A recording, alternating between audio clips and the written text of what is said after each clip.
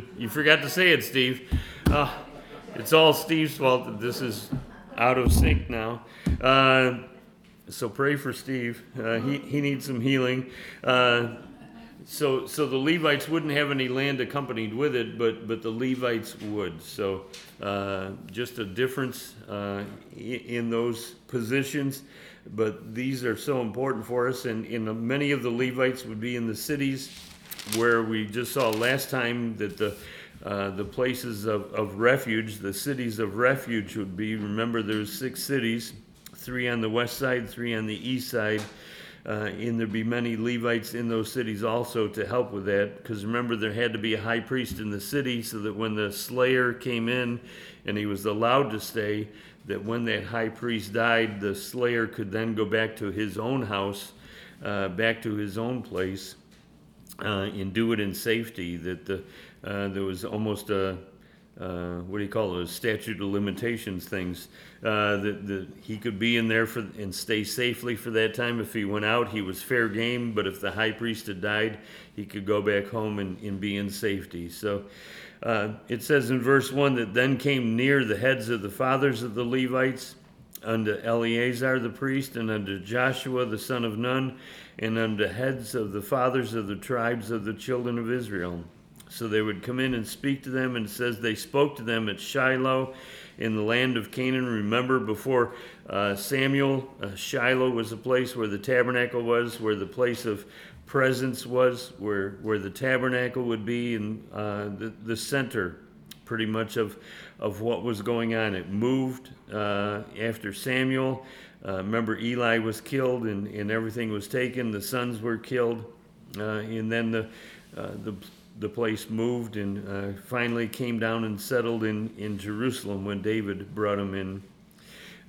So they said that they spoke to them in Shiloh, to the leaders of the country in the land of Canaan, saying, the Lord commanded by the hand of Moses to give us cities to dwell in, with the suburbs thereof for our cattle.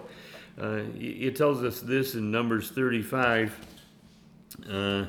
verse 8, if you're taking notes or want to look it up later. But it says in the cities, well, we'll pick up at verse 7. So all the cities which ye shall give to the Levites shall be 48 cities, and then shall you give with their suburbs. So this is just a continuation of what the Lord has told Moses, but now it's coming to fruition. And all the things that the Lord says will come to pass. Sometimes it takes a little bit longer than what we want, or what he wants, but eventually all those things are going to come to pass. In the cities which you shall give shall be of the possession of the children of Israel.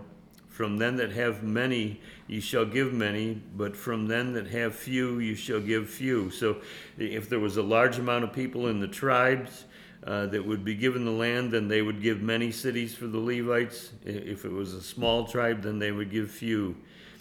But every one shall give of his cities unto the Levites according to the inheritance which he has inherited, almost in the place of being a tithe offering, not just of funds, of materials, but of land also, to give to the work of the Lord for the work of the Lord. And it's interesting, even in the New Testament, in 1 Corinthians 9, verse 14, Paul says this to the church at Corinth.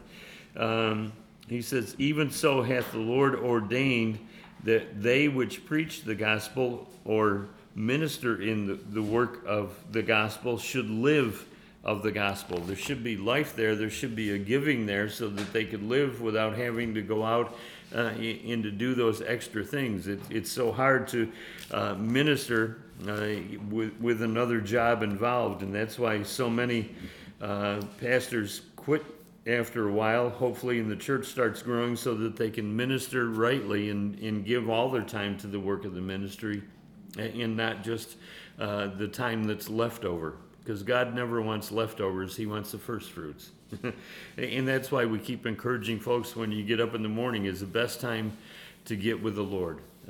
Because so often we grab our coffee and we're out the door as soon as we wake up. You know, your feet hit the floor, you grab a hold of your shoes and your coffee and run out the door and don't spend any time with the Lord. And so the first fruits are gone by the time you get home, and then you're so tired you can't But the first fruits are better to hear, to understand, to see what the Lord has for you, and to have that time just to meditate on what he's saying. So even in the New Testament, Paul brings this out, this time that we should just be giving. So we kind of tithe our time. And as Christians, we certainly should be tithing financially, but also tithing our time to the Lord, to see what the Lord has for us. And not that we set a certain time limit, if I'm just going to give 20 minutes a day to you, Lord, that's it, and be on such a set schedule, because sometimes the Lord wants more than just 20 minutes. Sometimes he wants the whole day. And boy, it's hard. We were just looking last night. We just started the book of Acts, and just to see the 120 in the upper room, just praying there. But the Lord told them to go back to Jerusalem, spend some time, and wait for the promise of the Lord's coming. Wait for the promise that the Lord had given them, that the Holy Spirit was going to come. And they had to just sit there and wait, not to go out and do things, but to sit there and wait for the Lord, wait for the promise. So sometimes he has those times where we tithe the time to him every day, but sometimes he just wants us to sit before him and just to hear what he has for us. And that's being led by the Spirit of God. Remember, the Spirit comes, he comes alongside of us as the Paraclete, the one who comes alongside with comfort, and then he comes and he indwells us. As we're born again of his Spirit, then the Holy Spirit comes and indwells us and leads us. And so if God is dwelling in us and we're being led by the Spirit, then we really need to be in touch with him. Okay, Lord, what do you want today? Instead of saying, Lord, here's my schedule, you know my appointments, you know my plans, so bless them. He goes, no, I don't bless what you make, I bless what I make. And we get it backwards sometimes. We want the Lord to bless what we want, rather than we should be looking to see what the Lord wants, so that can be a blessing to us. Because as we walk in obedience, it tells us in Scripture that there's blessings of obedience. There's just a blessing for being obedient to the Lord and listening to him. And that's what we want. That's what God wants for his people. And can you imagine when we're in heaven? Oh, we aren't going to have to tithe our time with the Lord and spread everything else out. Lord, it's you. Because there is no time in heaven. So we won't know if we're having a worship service for 100 years. How great would that be?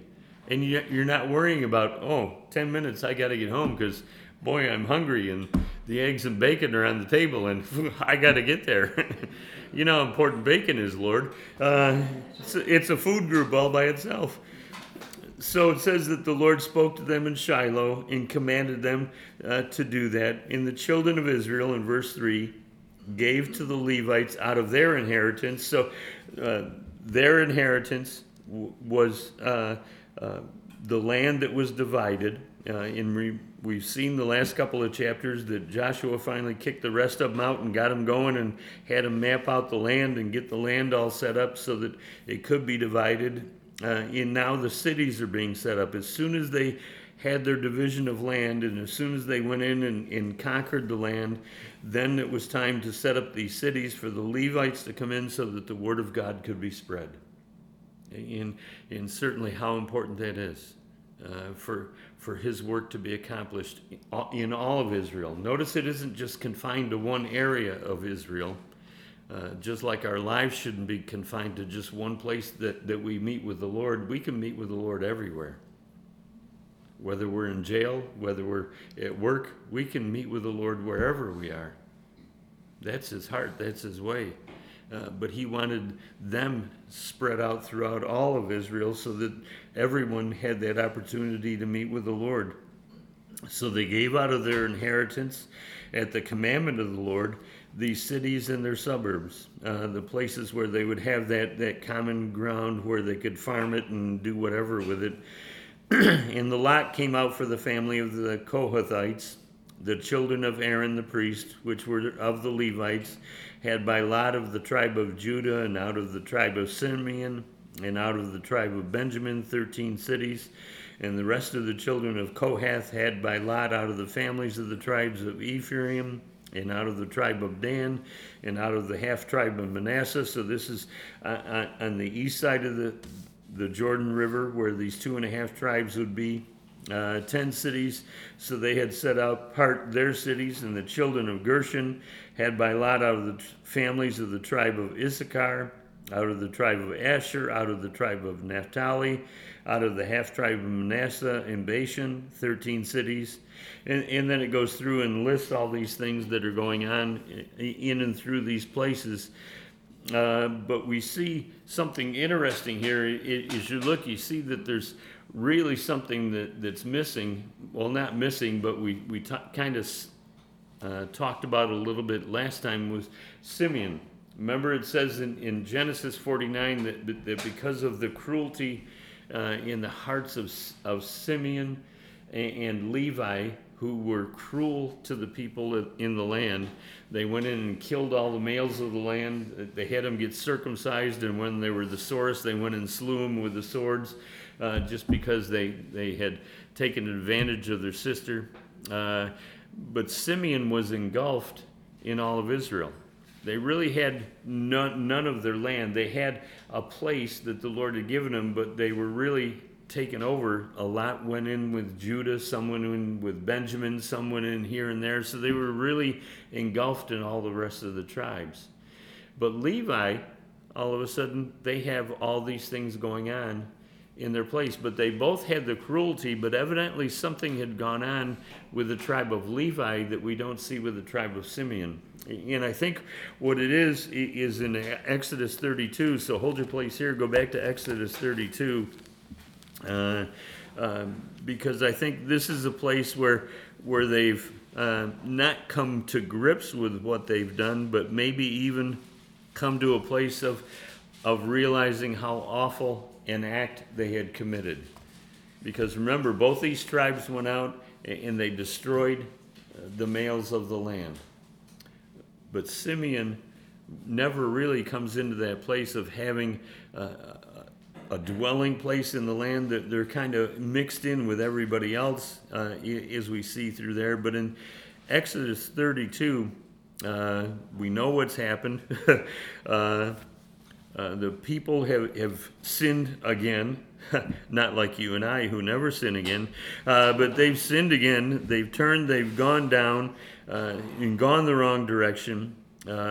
They've made a golden calf. And they come into that place where they're just at odds with what's happening. In verse 15, let's pick it up there. It says, Moses turned and went down from the mount, and the 2 tables of the testimony were in his hand. So the Lord has written out the law. He's given Moses the law. The tables were written by God's hand on both their sides. On the one side and on the other they were written. And the tables were the work of God, and the writing was the writing of God graven upon the tables. And when Joshua heard the noise of the people as they shouted, he said to Moses, "There's a noise of war in the camp." And he said, "It is not the voice of them that shout for mastery, neither is it the voice of them that cry for being overcome, but the noise of them that sing do I hear." Joshua, hearing all this noise, and it's amazing what happens. 2 people hear the same noise, and they have different outlooks on it, don't they? Remember, Moses has been on top of the mountain. Joshua was part way up, hanging out there, but Moses was hearing the voice of the Lord, and the Lord's telling him it's time to get off the mount. You got to get back down to the people. There's trouble. Joshua hadn't heard it. He thinks that there's a war going on. And sometimes 2 parents can have the same thing. They hear the kids upstairs and they go, one of them's killing the other one. And the other parent goes, "Nah, they're just fooling around." To me, they're killing each other. To her, they're just having a party. But there's a difference in hearing as well as seeing. And sometimes it's because the Holy Spirit shows us the presence of the Lord in our lives as we're looking to Him. That's what shows us that there's a difference of things that are going on. And so in verse 19, it came to pass as soon as they came nigh to the camp that he saw the calf and the dancing, and Moses' anger waxed hot, and he cast the tables out of his hands and brake them beneath the mount, just signifying that they've broken the covenant already. He didn't even get down the mountain to give it to them, and they broke it. And I'm glad you guys are so spiritual that you never do that. You read the Ten Commandments once and you got it nailed for the rest of your life, right?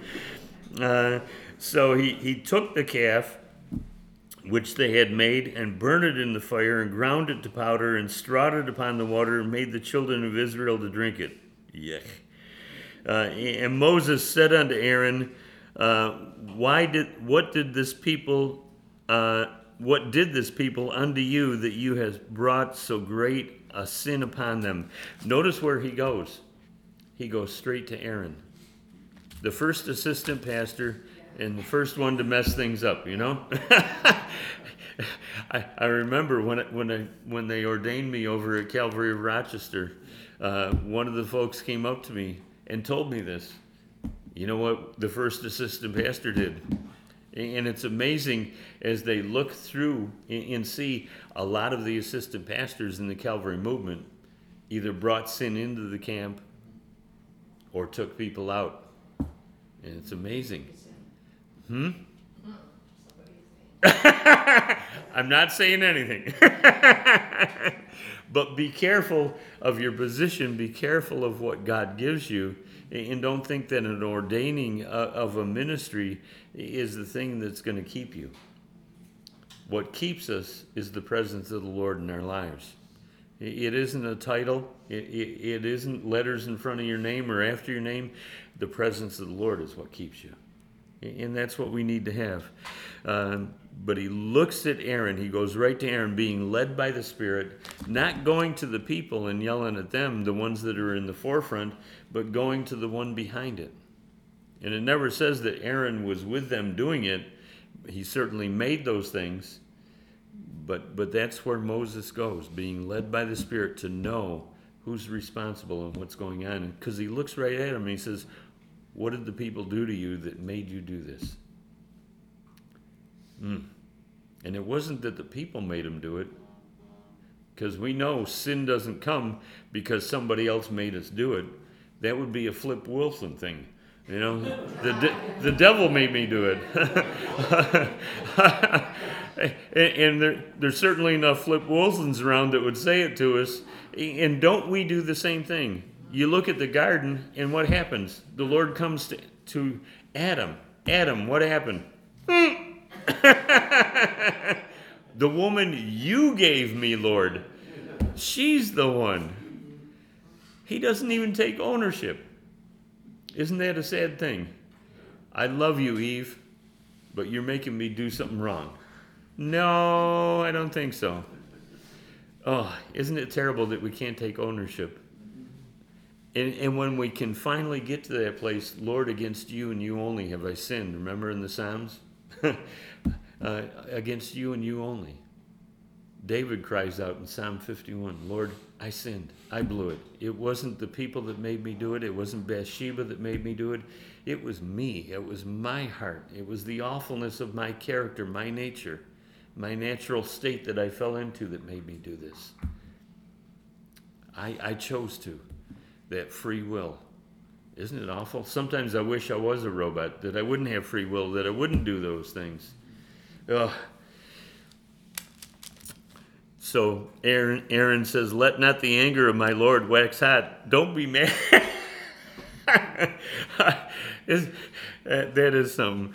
Let not the anger of my Lord wax hot. You know the people that they are set on mischief.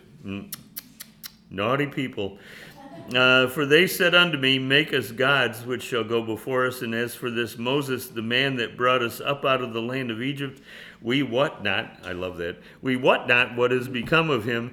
And I said unto them, whosoever has any gold, let them break it off. So they gave it to me. And then I cast it into the fire, and there came out this calf. Really? And when Moses saw that the people were naked, for Aaron had made them naked under their shame. Maybe not so much in the physical sense, even though it certainly was that, But in the spiritual sense, look at what he's done. He's unclothed them from the righteousness of the Lord and made them naked. Ugh. And that's awful, to stand before the Lord without any covering. Ugh. And it was to their shame. It wasn't to their glory. It was to their shame. Among their enemies, because the enemies saw Israel's fallen. And then Moses stood. And look at what Moses does. And here's what a leader is going to do. Here's what the leader of a family is going to do. Here's what a leader of a believing group is going to do. Here's what you and I need to do as believers in Christ. When we see sin, we need to stand.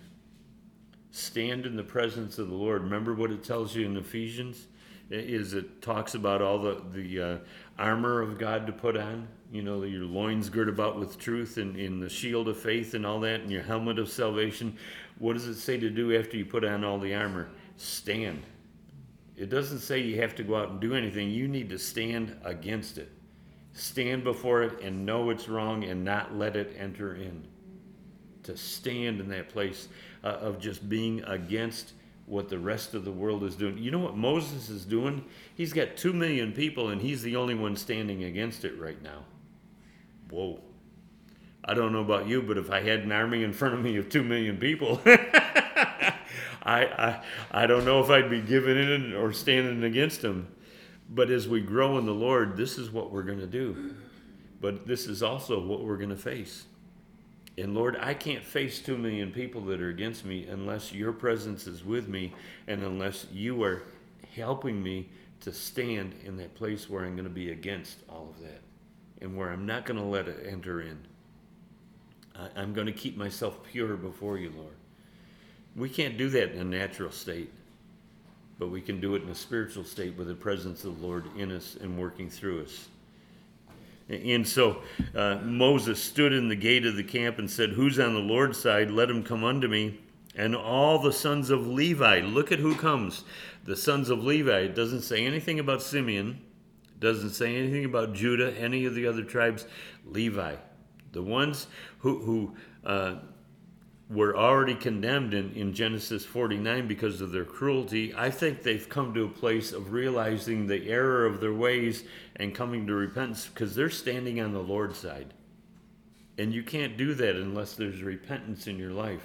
You can't do that in your own natural state. It has to be a work of the Lord. And so for me, it's just a place. I'm not saying thus saith the Lord, but I'm saying for me, this is where my heart goes with this, that they can't be standing on the Lord's side unless there's been a repentant heart that says, I want to be with the Lord. I don't want to be like I used to be. And there's a change in their life. Who's on the Lord's side? Let him come unto me. And all the sons of Levi gathered themselves together. All the sons, not just some, but the whole tribe comes. Yahoo, a national repentance. That would be great, wouldn't it? Can you imagine if America repented right now? We'd cut the national debt instead of raising it once again. We'd be cutting it. But in a natural state, nobody's going to cut the debt because we want our comfort. Sorry, didn't mean to get political. So all the sons gathered themselves together, and he said unto them, Thus saith the Lord of God, put every man his sword by his side, and go in and out from gate to gate throughout the camp, and slay every man his brother, and every man his companion, and every man his neighbor. And the children of Israel did exactly what Moses said, and there fell of that people that day 3,000 men. Isn't it interesting that as we get to this, 3,000 men died? What happened on the first day of the New Testament church when Peter preached his first sermon? 3,000 people got saved. You wonder if there's a connection. I can't wait for Jesus to thread all this together for me, because that's going to be wonderful. But I think there's what happens when we see the Levites getting the cities and Simeon not really getting a portion but being mixed in. I think there's the difference of what has happened for them. that they've come to that place, and now the Lord is giving them an inheritance, not just a spiritual inheritance, but now a physical inheritance also. And so back in Joshua here, as we take a look at this, there's a bunch of names now, which I'm not going to butcher. But all the families of these Levites in the cities and the places that they are, some of them with the cities of refuge, some of them outside of it. We see Golan, we see all these other places. We see Shemesh. We see all these places, Kadesh, the shoulder, being shouldered with the things of the Lord, going through in those places. And down towards the end of the chapter, just for time's sake, for the funeral and everything else here, and for us, in verse 41, it says, "And all the cities of the Levites within the possession of the children of Israel were 48 cities with their suburbs." So here we have the same confirmation of what was talked about in Numbers when the Lord said, "I want you to give these cities 48 cities." Here we got 48 cities that they've given to them. The commandment of the Lord, they obeyed it, they walked in the truth of it. And isn't that wonderful? They're believers, they're walking in the way, and when we're a believer, we're going to obey all the things of the Lord. If he says 48, we're not going to say, 46 is close enough. We're going to say, if the Lord says 48, I want to do 48. If the Lord says to get rid of my sin of anger, I want to get rid of the sin of anger. I don't want to just get rid of one day of anger. I want to get rid of it all, because he knows what's best for me. And is he doing this just so he can take 48 cities away from Israel and give them to another group of people? No. He's doing it because the blessing is there. The blessing is on the priests. The blessing is upon the Levites, and they're bringing the word of God to all of Israel. And as they're bringing that word of God to all of Israel, the whole nation is going to be blessed because the presence of the Lord is there. And if the Levites and the high priests are going to be faithful, then the country is going to be faithful. But if they're not going to be faithful, what's going to happen to the nation? It's going to go down the tubes.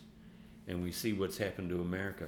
Look at how far the church has come from giving out the truth, from giving out just the word of God. Instead, now we give out sermonettes. We don't give out the word of God. We just do topicals. And we never touch all the things that the Lord wants to minister to every heart. That's what's so important about the whole word of God. Topicals are great, but they can't be our main substance. There has to be the whole word of God given, because otherwise we don't get the whole word, and then we're missing part of what God has for our hearts. Because who knows who's sitting in that chair in front of the pulpit that's saying, I never heard that before, so my heart's never had to deal with it, and I'll never get rid of that in my life. Ooh. Accountability plus responsibility. But for you and I, as believers, and you guys especially sitting in Calvary chapels and in these places where the Bible's being taught, you have an accountability to read your word also.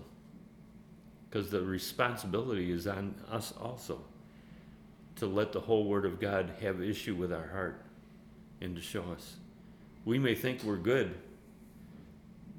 but then the Lord says the Pharisees thought they were good, and the scribes. And the Lord said, you shall not murder. And so they say, we never killed anybody. And he said, but if you've done it in your heart, you've killed them already. And look at how many slunk away from what Jesus said and just walked away because they couldn't handle it. They didn't want to hear it because they realized they've killed their neighbor over and over and over. The neighbor whose dog barks all night long, and you go, I'm going to kill him. And I'm going to kill his owner. I'm going to set his house on fire. I'm going to burn it. I'm going to blow his house up. I'm going to put a torpedo in the front of my car and just blow the thing up. You've killed him. And the Lord is trying to deal with those issues because he wants us free of those things. Because those things are going to cause us damage. It's like putting a cancer cell in your body and saying, it's all right. It's only one. Guess what? Those cells multiply. That's why we need to get rid of sin and not keep just a little bit. Well, God, I've gotten rid of 99%. I've just got one little room in my heart. That room is going to be your living room pretty soon. And it's going to take over. And that's why it's so important. And pray for us as we pray for you, because we deal with the same things. We got to get rid of that stuff in our hearts. Lord, you deal with me. And as we sit before him every day in the Word, we should really be crying that out. Lord, deal with my heart, because I don't even know what's there. Some of those rooms I've never opened. Some of those rooms I've never seen, Lord. I don't know what's in there besides cobwebs. He says there's stuff in there that you don't want to know. He says, but one day it's going to be opened up unless we let the Lord deal with it first. And then it can be taken care of. And so the cities, I don't know how I got there. The cities were everyone with their suburbs round about, and were all these cities, and the Lord gave Israel, verse 43, all the land which he swore to give to their fathers, and they possessed it. They didn't just enter in, but they possessed it. The Lord wants us to possess our hearts, to come to that place of letting the Lord deal with us, that we're those living sacrifices, as it talks about in Romans 12, holy and acceptable unto God, that we're going to possess everything that the Lord has for us. We're not just going to look at it and say, well, that's good for Israel, but it's not for me. It's good for them to be obedient, but I don't have to be. I can be the way that I want to be. And isn't that a carnal Christian? What Paul would call a carnal Christian. They're carnal Christians. They got part of the world, they got part of the Lord, and they're not doing well in either place. Because you can't do well. You can't serve two masters, the Lord says. You can't serve God and mammon. You're either going to serve one or you're going to serve the other. You can't serve both. They possessed it. They took hold of it. They took ownership of it. They took ownership of their life and their walk with the Lord and said, it's my fault I'm not the Christian that I should be. It's my fault that I'm not in that place that I want to be. It's not my parents' fault. It's not my kids' fault. It's not my husband's fault. It's not my wife's fault. It's my fault. You take ownership, and then take ownership of the forgiveness that God gives you. We don't want to take ownership of our sin, but we want to take ownership of forgiveness, right? The two kind of go together. We can't pass off what we've done on somebody else and then take ownership of forgiveness. We got to have that needs forgiving. In these carnal beings, before we're born again, we are sinners before God, and we need forgiveness. We got to take ownership that we've sinned and ownership that God has forgiven us, and walk in the truth of it. It's not an awful thing. It's a blessing. We all want to go to heaven, but not all of us want to go with all that God wants to give us. A lot of us just want to get saved. We want fire insurance. I don't want to go to hell and burn forever, but I don't want to do what God has to say all the rest of my life. I want some freedom. I want some party time. I want some fun. You know what? It's more fun walking with the Lord than it is walking in the world. Ugh. But anyway, verse 44, and the Lord gave them rest. Because they took ownership of it, because they possessed it, they dwelt therein. They didn't just pass by. It says they dwelt therein. It wasn't that they were just taking part of it. They were going to dwell there, so they took possession of it. They dwelt there. They built houses. They built places of worship. They built places to house their stuff in. The Lord gave them the land. Because they then took ownership of it, the Lord gave them rest. And that's what the Lord will do with you and I. He'll give us rest in our places as we take possession of who He is in our lives. And He knows when we need rest and when we need forgiveness, when we need hope, when we need those times that we can just settle down and just sit before Him. He gave them rest round about. He gave them rest from the issues that were around them. And he can do the same thing for you and I. We dwell in a world that's awful. But Israel dwelt in a world that was awful. So how did he give them rest? He gave them rest from the battles. He gave them rest from their enemies entering in, as long as they were walking the way that was going to be right before the Lord. Oh. And we keep saying, well, I need rest. I need time off. I need a vacation. What we need is more of Jesus. If we're in that place of saying, I need a vacation, what we're taking a vacation from is the Lord, usually. And that's the wrong way. That's the wrong direction for everything. It needs to be turned around and given. When we do what's right, then we're going to get rest. He gave them rest round about according to all that he swore unto their fathers, and there stood not a man of all their enemies before them. And that's the rest that the Lord is going to give us, is that there's not going to be anything in front of us that's going to be able to enter in and take hold of us and ruin us. Wouldn't that be wonderful? Before Judy goes in for surgery, the anxiousness is going to come. The fears are going to come. What if he takes the scalpel and uses the wrong end? And he pulls out, I'm really sorry, I just ruined you. She's going to go in Tuesday and go, he said that he was going to do.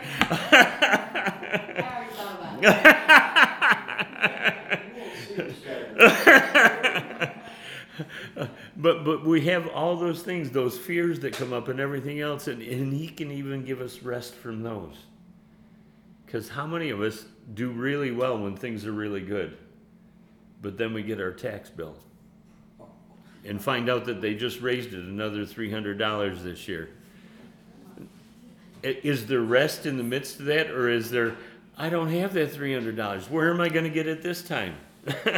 I've already tapped this, I've tapped that. And we start going out and we enter into places that we don't have to go into. But because what we're doing is the world is presenting those things, the enemy's presenting those things to us, and we're taking possession of them. Instead of having rest, we're sitting up at 2 a.m. going, what do I do? I'm thinking about this. I'm thinking about that. When I used to work for the auto parts place and was dispatching, I'd sit there and that place was killing me. Now I see it. I didn't see it when I was in the midst of it, but I'd be awake in the middle of the night going, well, this truck isn't working, that truck isn't working, and they're going to come in, they want this truck, that one wants that.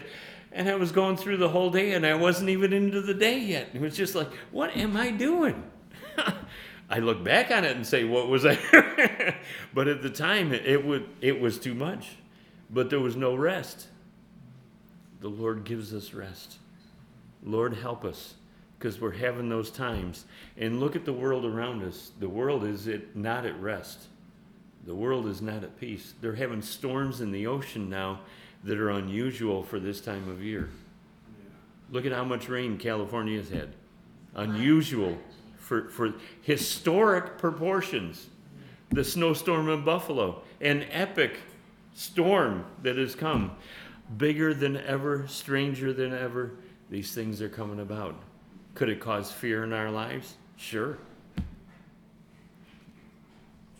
I can't believe the amount of people that I've listened to that went out and bought generators because Buffalo was having trouble. They said, it's going to come to Rochester. I got to get a generator. Really? Being driven instead of just resting. The Lord wants rest for us. The Lord gave them rest round about, both spiritual and physical, according to all that he swore to their fathers. And there stood not a man of all, and their enemies before them. And the Lord delivered all their enemies into their hand. And there failed not aught of any good thing which the Lord had spoken unto the house of Israel. All of it came to pass. You don't have to hold your place here, but turn to Hebrews chapter 13. We'll just read a couple verses there, and then we'll get going here. But in that place, we just realize that God has always been faithful. God has always been true, and we can believe every one of his promises. And yet, how many times do we doubt that? When you get in trouble, you cry out, God, where are you? Now, he's already told us, I'm not going to leave you or forsake you. So for us to say, God, where are you? It's just, I don't believe you, Lord, is what you're really saying. Oh, and don't we do that a lot? But we can't let what's going on around us or the people around us bring us to that place. We're back to that Flip Wilson thing. The people made me do it. So Hebrews chapter 6, look at what it says in verse 13. Let's pick up there. 6:13, I'm sorry. I said the wrong thing? Oh, okay. Sorry, wrong chapter, wrong verse. It's good too, but 6:13, sorry. For when God made a promise to Abraham, remember all the promises come through Abraham, because he could swear by no greater, he swore by himself, saying, surely blessing I will bless thee, and multiplying I will multiply thee. And so after he had patiently endured, he obtained the promises. Abraham went through the same things that you and I are going through, except we see Abraham and we go, what a man of faith. But look at what it says. It says he patiently endured. He went through a lot of stuff before he got the promises fulfilled, just like you and I are going to go through those things. And God has promised us to bring wholeness to us. And we go, when, Lord? When am I going to be free of this past of abuse, Lord? When am I going to be free of all these concerns that I have, Lord? And he says, after you patiently endure and walk with me, I'm going to bless you and I'm going to give you rest. And we go, well, Lord, it's your fault it hasn't come yet. And he goes, no. It's never my fault. It's always going to be our fault. It's because we don't rest in what the Lord has already said. He's promised us that he was going to keep us and sustain us and bring us to the end. Lord, Iran's going to kill me before you get me. No. I'm going to take care of you. I'm going to walk with you. Lord, my kids are going to drive me crazy. No, I'm going to take care of you. I'll get you through it. Give me your heart, give me your ways, and let me walk with you. And then we find out there's a noise of war in the camp. And the Lord says, no, they're just having a party, but it's the wrong party. And we enter into it, and we have to stand against it. Not because we have to, but because that's the best place for us to be, is standing against those things so that they don't enter in. You guys have got enough stuff in your hearts to worry about. You don't need to enter in and let more in. We need to let some more out. Let me get rid of this, Lord. And he goes, okay, walk with me and I'll show you how to do it. Patiently endure. And what happened to Abraham? He obtained every promise that the Lord promised him. What can happen for you and I? The same thing. We can obtain every promise that the Lord has given us as we walk with him. So, Father, we just come this morning, and you know our hearts, Lord. You know the issues that are there. You know the things that are there, the fears, the concerns, the trials that face us. You know the trials that are going to face us tomorrow that we don't even know about yet. And yet you know them, and you know how to get us through all of them. Psalm 23, when I walk through the valley of the shadow of death, the shadow of those things that are going to kill me if I let them, you're going to have me walk through and pass by those things, Lord, to help my heart to be able to deal with those things rightly. So, Lord, we look at our hearts this morning and we cry out for your work in them, Lord.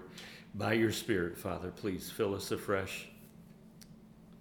And then just show us the things and the errors of our ways so that we can repent and turn and possess like Levi did. Instead of being engulfed in everything else, we get our own place of rest, Lord, with you. And that's what we want, Father. We want you. So we look to you this morning and ask for your touch upon us. And again, Lord, we just cry out for Judy, that you'd be with her and just encourage her, strengthen her.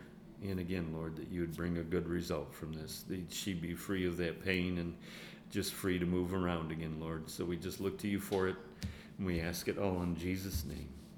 Amen.